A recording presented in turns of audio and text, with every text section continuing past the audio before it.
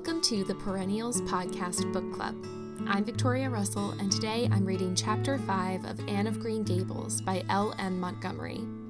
Chapter 5, Anne's History.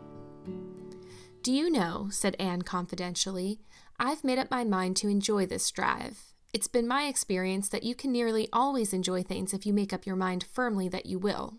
Of course, you must make it up firmly. I'm not going to think about going back to the asylum while we're having our drive. I'm just going to think about the drive.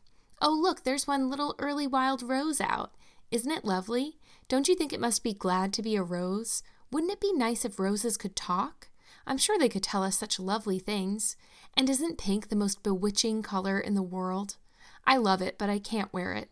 Red-headed people can't wear pink, not even in imagination. Did you ever know of anybody whose hair was red when she was young, but got to be another color when she grew up?"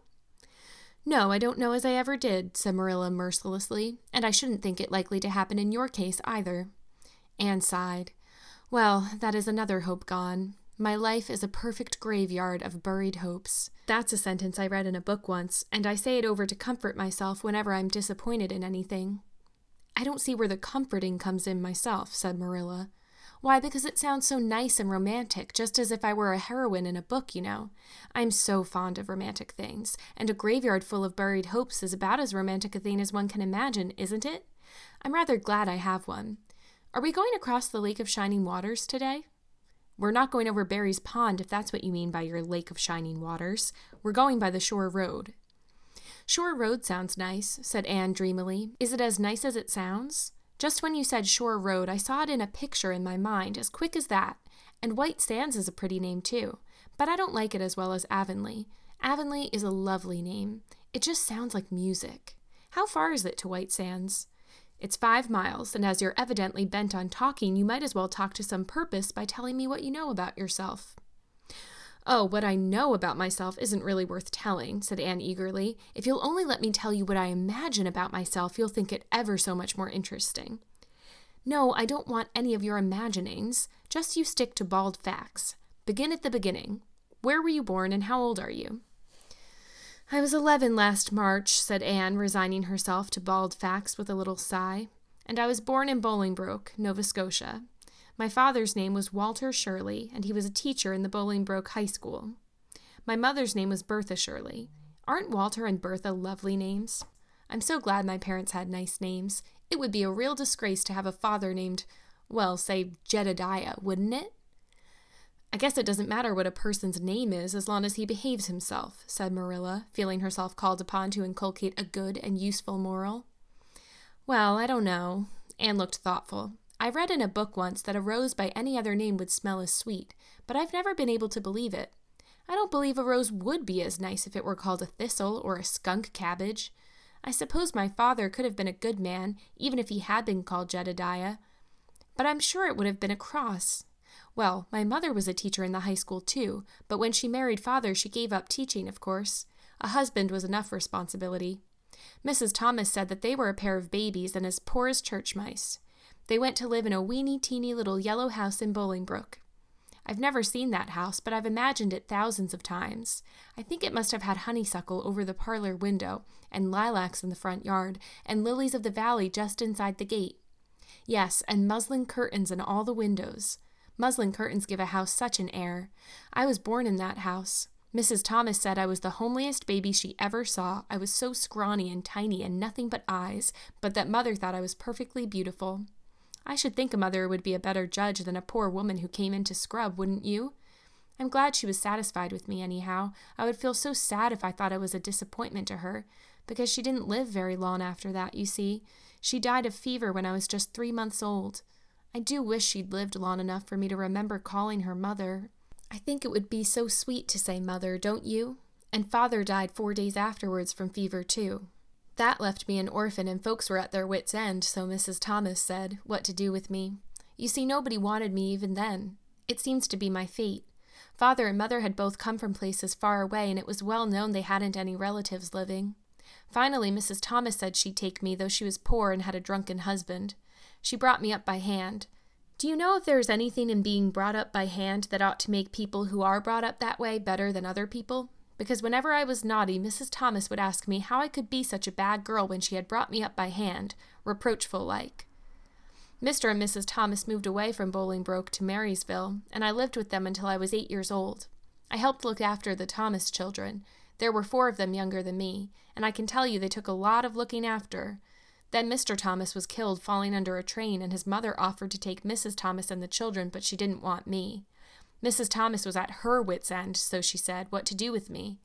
Then Mrs. Hammond from up the river came down and said she'd take me, seeing I was handy with children, and I went up the river to live with her in a little clearing among the stumps. It was a very lonesome place. I'm sure I could never have lived there if I hadn't had an imagination. Mr. Hammond worked a little sawmill up there, and Mrs. Hammond had 8 children. She had twins 3 times. I like babies in moderation, but twins 3 times in succession is too much. I told Mrs. Hammond so firmly when the last pair came. I used to get so dreadfully tired carrying them about. I lived upriver with Mrs. Hammond over 2 years, and then Mr. Hammond died and Mrs. Hammond broke up housekeeping. She divided her children among her relatives and went to the States. I had to go to the asylum at Hopeton because nobody would take me. They didn't want me at the asylum either. They said they were overcrowded as it was, but they had to take me, and I was there 4 months until Mrs. Spencer came. Anne finished up with another sigh, of relief this time. Evidently, she did not like talking about her experiences in a world that had not wanted her. "Did you ever go to school?" demanded Marilla, turning the sorrel mare down the shore road. "Not a great deal. I went a little the last year I stayed with Mrs. Thomas. When I went upriver, we were so far from a school that I couldn't walk it in winter, and there was a vacation in summer, so I could only go in the spring and fall. But of course I went while I was at the asylum. I can read pretty well, and I know ever so many pieces of poetry off by heart. The Battle of Hohenlinden, and Edinburgh after Flodden, and Bingen of the Rhine, and most of The Lady of the Lake, and most of The Seasons by James Thomson. Don't you just love poetry that gives you a crinkly feeling up and down your back? There's a piece in the 5th Reader, The Downfall of Poland, that is just full of thrills. Of course, I wasn't in the 5th Reader. I was only in the 4th, but the big girls used to lend me theirs to read." "Were those women, Mrs. Thomas and Mrs. Hammond, good to you?" asked Marilla, looking at Anne out of the corner of her eye. "Oh," faltered Anne. Her sensitive little face suddenly flushed scarlet, and embarrassment sat on her brow. "Oh, they meant to be. I know they meant to be just as good and kind as possible, and when people mean to be good to you, you don't mind very much when they're not quite, always. They had a good deal to worry them, you know. It's very trying to have a drunken husband, you see, and it must be very trying to have twins 3 times in succession, don't you think?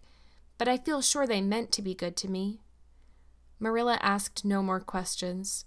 Anne gave herself up to a silent rapture over the shore road, and Marilla guided the sorrel abstractedly while she pondered deeply. Pity was suddenly stirring in her heart for the child. What a starved, unloved life she had had, a life of drudgery and poverty and neglect. For Marilla was shrewd enough to read between the lines of Anne's history and divine the truth. No wonder she had been so delighted at the prospect of a real home. It was a pity she had to be sent back. What if she, Marilla, should indulge Matthew's unaccountable whim and let her stay?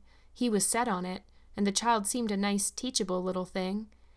She's got too much to say, thought Marilla, but she might be trained out of that. And there's nothing rude or slangy in what she does say. She's ladylike. It's likely her people were nice folks. The shore road was woodsy and wild and lonesome. On the right hand, scrub firs, their spirits quite unbroken by long years of tussle with the Gulf winds, grew thickly. On the left were the steep red sandstone cliffs, so near the track in places that a mare of less steadiness than the sorrel might have tried the nerves of the people behind her. Down at the base of the cliffs were heaps of surf-worn rocks, or little sandy coves inlaid with pebbles as with ocean jewels. Beyond lay the sea, shimmering in blue, and over it soared the gulls, their pinions flashing silvery in the sunlight. "Isn't the sea wonderful?" said Anne, rousing from a long, wide-eyed silence. "Once, when I lived in Marysville, Mr. Thomas hired an express wagon and took us all to spend the day at the shore 10 miles away. I enjoyed every moment of that day, even if I had to look after the children all the time. I lived it over in happy dreams for years. But this shore is nicer than the Marysville shore. Aren't those gulls splendid? Would you like to be a gull? I think I would. That is, if I couldn't be a human girl. Don't you think it would be nice to wake up at sunrise and swoop down over the water and away out over that lovely blue all day, and then at night to fly back to one's nest? Oh, I can just imagine myself doing it. What big house is that just ahead, please? That's the White Sands Hotel. Mr. Kirk runs it, but the season hasn't begun yet. There are heaps of Americans come there for the summer. They think this shore is just about right.